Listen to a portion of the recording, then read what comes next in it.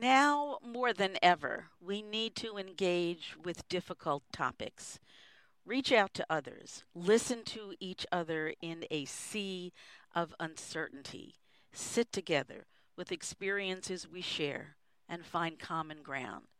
These are the words of today's guest, whom we will meet in just a moment. Hello, everyone. I'm Pamela Brewer, welcoming you to this edition of Mind Talk. I am very pleased to introduce you to our guest, Christine Ristaino, who is the author of All the Silent Spaces. It is a memoir. Christine, welcome to Mind Talk. Oh, thank you. It's an honor to be here, Pamela. Now, Christine, tell us about September of 2007. Something happened to you that changed your life. Yes. So I was with my two children. They were 3 years old and 5. And we were at a store and we were supposed to buy a new car seat. And we were walking into the store, walking towards it, and my kids wanted, one of those Cinderella princess carts that kids ride in. And we couldn't find one. We had to look around a bit, but we finally found one in the parking lot. And then I started walking towards the store. The kids were low to the ground in the cart. And when we arrived at the sidewalk, my cart got stuck on the sidewalk. I couldn't get it up. And so there was a man sitting on a bench nearby, and he stood up and he walked towards us, and I figured he was going to help. And he grabbed onto the cart, and I thanked him. And then his arm went smack into my nose and broke my nose immediately. Blood started pouring out of it. And I don't know if you've experienced this before, but when something completely out of the ordinary happens that you don't expect, it becomes surreal. You're not sure what's going on. And so I had no idea what was happening. I was still looking at him as though he was going to help us. I couldn't understand why I was bleeding. And and I could feel this real strange tug on my purse. And I just kept pulling it closer towards me, and there was a lot of pain involved because he was trying to get my purse, but I didn't understand it. So Okay. ultimately, by the end of that experience, I was lying on the ground with a concussion, a broken nose. I would have a black eye, marks on my neck, and I finally realized, he wanted my purse, and I let go of the purse, and he ran off. I looked up, and inches away from the cart, my daughter was crying, and my son's eyes, my son was 3, my daughter 5, were as, larger than I had ever seen them before.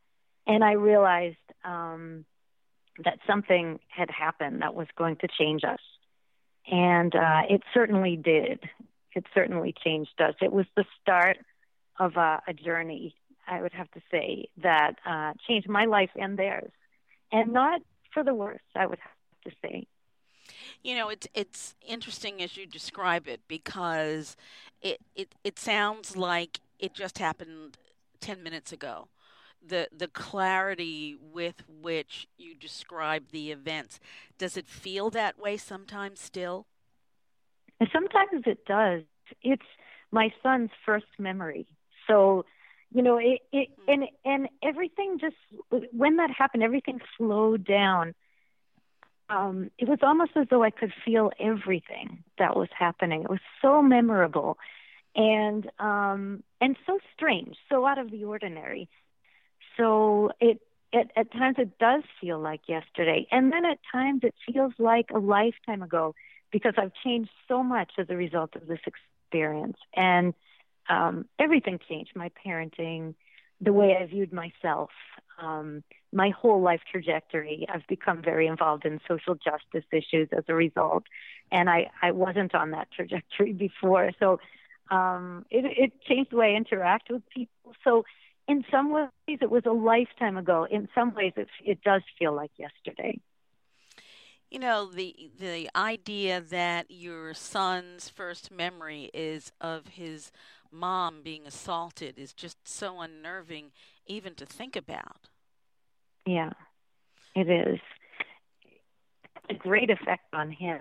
He started, I saw the power that this man had in the situation, and he went to school and started right away that week hitting children, and he had never done that before. He was also terrified of everything, so he ended up for years climbing into bed with my husband and me. He couldn't sleep. He also, for a while, the man who attacked us happened to be black, and so he was afraid of black men for a very long time. And those were discussions that end up in my book, but also discussions that challenged me as somebody who said, how can I have a son who's afraid of black men when, I'm a social justice warrior. I cannot, this can't be what is happening in my life. You know how when something Sure. happens in your life that changes you, and I didn't want this to be a fear that I had. We had to do a lot of talking. At one point in your book early on, you say, I think I'm a racist. I'm worried we're becoming racist, I and my children. And that's such an interesting perspective and such an interesting worry and a really sort of stunning statement. It of Mhm. course is very natural when you're assaulted by someone to lump the entire group, whatever that group is. If you're assaulted by a white woman, then you're afraid of all white women. If you're assaulted by a black man, then all black men, or a dog, and then it's all dogs. So, Right. the fact that you would have that fear, that he would have that fear, is a normal, natural human one.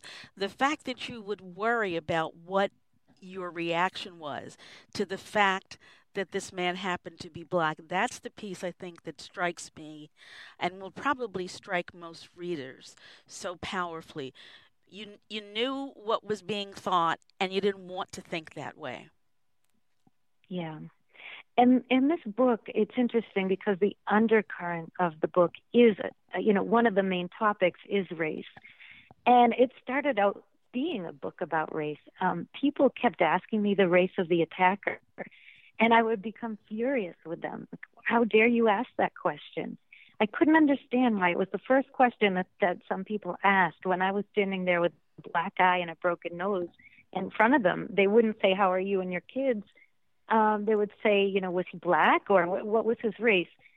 And I was shutting down conversations left and right because I really needed to talk, but people would step away, right away. They said, well, I'm not trying to be racist if that's what you're thinking, because I didn't ask them why in a curious way, because I was acting angry Sure. or getting angry right away. It shut down the conversation, and I actually had to change how I reacted to that question because I realized I'm from Massachusetts. I'm from this Italian American town in Massachusetts. There wasn't much diversity when I was growing up, and I realized I knew nothing about race. I knew nothing, and that I thought maybe as a result of this experience, I can learn something, and then it won't be all for nothing. It will, maybe I can use this as a moment that will teach me. So I started throwing caution to the wind and asking people questions that I wouldn't ask. I am a liberal Democrat. I was brought up by two very liberal parents, and I was afraid to ask any question that was difficult, because I didn't want to offend people. And I started just throwing caution to the wind and asking these questions. And my community was really wonderful and would answer the questions I asked. Christine, we're going to take a break, but when we come back, we will continue, folks. My name is Pamela Brewer. You're listening to Mind Talk, and Christine Ristaino, author of All the Silent Spaces. We'll be back in a moment.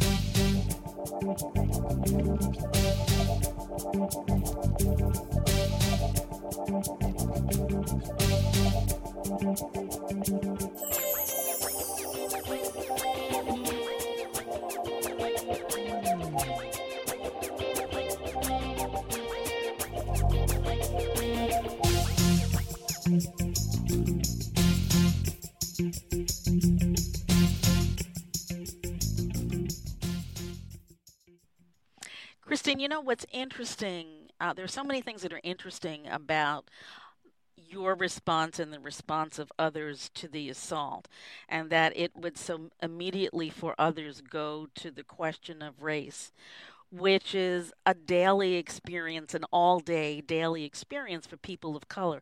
Anytime something Hmm. happens, from that perspective, the assumption is and the experience is this person must be black, this person must be fill in the blanks, this person must be of some color. So it's not an unusual question for people of color to hear, but for you it really Hmm. struck you as, why are you asking me about that? That's not important. What's important is what has happened to me and my children. Are we well? Do we need to go to the hospital? But all of a sudden Right. that took second place. It says a lot about the world in which we live, doesn't it? It sure does. I was so shocked by it. And I said, I've got to figure this out. Why is this happening? Why are people asking me this question? And this was just one man. Why does the experience with one man have to say something about a whole group of people? I was quite naive as far as how the world might react to something like this. And I really set out to try to figure some things out, or really to learn from the experience. But the experience, oh yes. What was your husband's response to the fact of the assault? So he was very troubled. He wasn't there, first of all, when it happened. It was just my kids and I, and my kids and I really shared this experience. It bonded us. It made us very, very close. And I think my husband felt a bit on the outside. Mm, He said he couldn't have protected anyone. He wasn't there. Um, he didn't. I think he didn't understand what we were going through. But yet, it was a trauma for him as well. His whole family had been in this dangerous situation, and they were suffering. My son couldn't sleep. My daughter was crying every night and drawing pictures of ambulances and violence, and I was terrified. So I think that my husband didn't know what to do. He felt disempowered, and he too wanted to talk a bit about race. Um, he's a teacher, a public school teacher, and there's one conversation my husband and I have in the book, and it's about the fact that he's teaching a lot of kids, and a lot of the African American kids don't have a father listed in their contact information. okay. And he was saying, I want to talk about this. Um, I want to be there for their kids, and I want to have conversations on this. But if I mention it, anybody but you, maybe I'd be called a racist. And we talked a bit about that. And his concern was more like he lost his father to drugs when he was 3, and he had this almost father figure. I don't know if it was a complex or what it was, but that was something that struck him. Anybody who seemed to not have a father in their lives was something that he was grappling with, because he was grappling with his own story. And it bothered me as a liberal, as somebody, it bothered me to even have that conversation. I was really bothered that my husband and I were having that conversation. I didn't know how to have a conversation like that. And so my husband's reaction was complex. And I think everybody, the fact is that the world is complex, and we don't allow the world to be complex. Either somebody's good and bad. Nobody's just, this is one of the things one of the messages I want to convey about my book, but that we're so, it's so easy to put people into categories, and we never see the layered complexity of people and of life. And people were always trying, when I talk to them about my own situation, to find some kind of good and bad paradigm, and with people, or trying to classify people or understand my experiences in a kind of a like black and white fashion, Literally. and you can't. Yeah. Literally, Yeah. literally and figuratively, exactly. And I would suggest, and I'd like to hear your thought, that that is even more the case today, where people are encouraged almost to put anyone who appears to be an other, no matter what the other is, into a box, and a very separate Yes, box. absolutely. One of the other pieces about your story that really struck me, and it hadn't occurred to me before. I've done a fair amount of work with victims of violence, domestic, sexual assault, stalking, harassment, Hmm. all of that. And I know that there are nowhere near enough resources, but that there are resources. And I was almost surprised to learn in your experience you really couldn't find a place that you fit with your experiences. Getting comments like, "Well, did he? Was that the only time he hit you? Well, are you afraid he'll come back?" It was really striking. Well, it was interesting too because the second part of my story is that I had been molested as a kid by a beloved person, somebody that my whole family absolutely loved and was crazy about.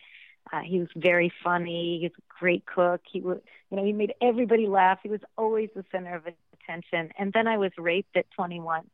But I was so in denial about these first two events that when I went to look for help, I was typing in attacked.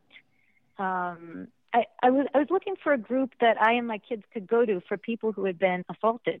Yeah. And at a certain point, I write, there was no group for us. There were groups for domestic violence. There were Right. groups for rape, but there was no ordinary group for plain old assault. Well, I fit into domestic violence and rape, and I was so in denial about those two events that I couldn't even see it. And what my exploration did for me, because I would have conversations that seemed to fit into the topic of my book. I'd give the conversation to the person I had it with. They would look at it and I would say, did I understand this correctly or was I totally off about it? And if it was something on diversity, race, difference, sometimes I'd understand it, but sometimes I was way off and the person would say, no, no, you completely misunderstood this. Here's what I was really thinking. And I got to see all of these people who had experienced adversity. Some people had experienced racism. Some people had experienced death. Others had experienced violence. And they were so graceful and they could talk about it so easily.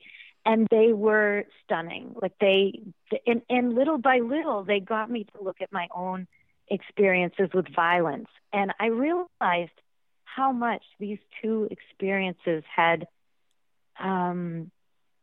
prevented me from being myself, Yeah. from hearing my own voice. And then the book took on even more meaning. I thought it was about one thing, but it was also about other things.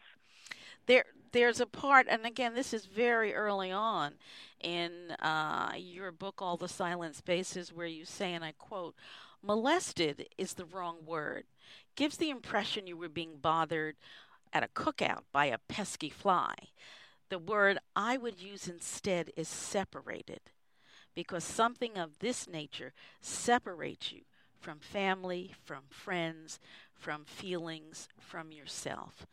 And what a powerful few lines that I would suggest is true for so many people. And again, it was something that I hadn't thought about in that way, but it really is a way in which you feel separated from the Yeah. people around you. And then at some point, you discover that sadly, you're not so separated because it happens so many times to so many different people. So it's a real, I don't even know how to describe it. It's such a almost out of body experience. My first experience at 8 or 9, I'm not sure of exactly the age, but this was a person everybody loved. Everybody valued. Everybody talked about him in such a wonderful way. So I started doubting my own story. Could this have really happened? Not, must not have. And the more you do that, the more separated you are from yourself, because you start denying your own truth everywhere. Like, my truth wasn't important. Everybody Right. upholding the story was more important than my own truth. And it became really easy to deny my truth in any circumstance. And I became a great mediator, but I had no voice in my life.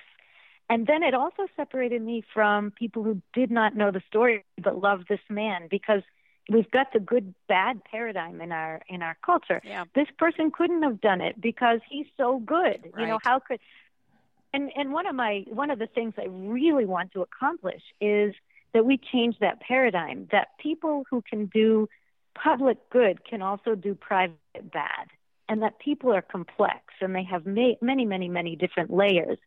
And I think if we start viewing violence in this way, that yes, people can do public good and private bad. So it's not a surprise.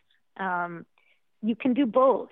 And, I think that might make it easier for families to talk about, and easier for survivors to come forward and say, this happened. I realize you love this person. And yes, they've done great things in the past, but they did this, and it's really, really messed with me, and because it is true that survivors, they're traumatized all over again when family doesn't believe them. And Absolutely. yeah, it's a very hard thing. You're traumatized when you have to tell family. But I did find that by telling my immediate family, my whole place in the world shifted. I suddenly had a voice. I suddenly felt my own truth deep inside. I knew what I felt about any given situation. I was able to vocalize my. And I'd that's never been able to do that before. So, mhm. and that is so so powerful so to be able to find your own voice. it was stunning. It was. I can compare it to falling in love, because I had never heard my own voice Mm. before. I didn't consult I didn't look inside and see how I felt about anything. When I started realizing what I felt and how I felt in any given situation, I was acting in my own life as a player. And I was much more powerful. When I gave my own opinion, it was much better than mediating, between two other people and trying to get them to get along. It was much more Indeed. powerful. Christine, Yeah. we're going to take a break and we will be back in just a moment. Stay where you are, folks. I'm Pamela Brewer. This is Mind Talk.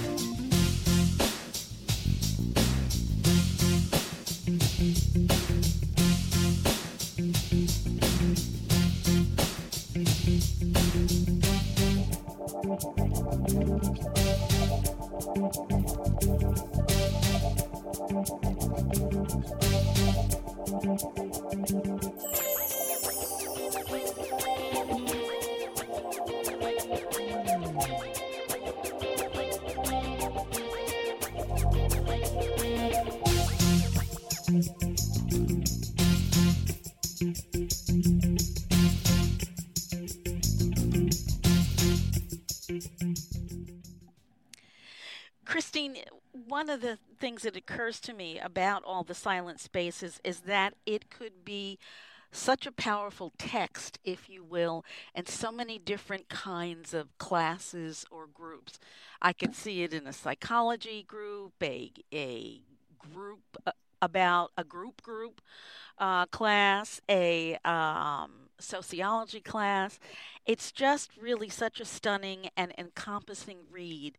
And I just wanted to take a minute to thank you for producing such a wonderful, powerful document. Where can folks get more information about you, the work you're doing, all of that? Oh, thank you so much, Pamela. That means a lot to me.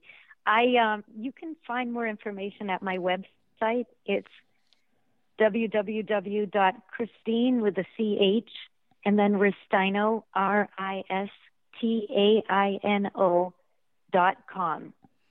And you Okay. can find all the information you need. Can you just give us the spelling one more time? Sure. So it's Christine with a CH, so Christine, Ristaino, Ristaino.com. Terrific. Christine, again, I want to thank you so much for the work and the heart and the spirit that you have put into the creation of all the silent spaces.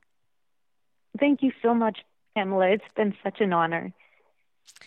And folks, I want to thank you for joining us today on this edition of Mind Talk. Mind Talk is brought to you as an educational public service. It is not intended to replace any work that you may choose to do with a medical, mental health, or other professional. Mind Talk is produced by Jim Brown and 26 by 2 Communications. You can always listen to Mind Talk on demand online at MyNDTALK.org. And you can send an email to me at Pamela, Pamela, at MyNDTALK.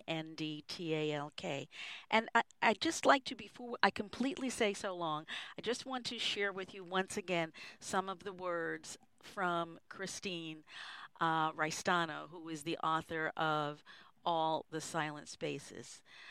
Now, more than ever, we need to engage with difficult topics, reach out to others, listen to each other in a sea of uncertainty, sit together with experiences we share, and find common ground. You will find the rest of this poem in All the Silent Spaces. Folks, again, thank you for joining us today, and always remember, if it's unacceptable, then that is exactly what it is, unacceptable. You take care.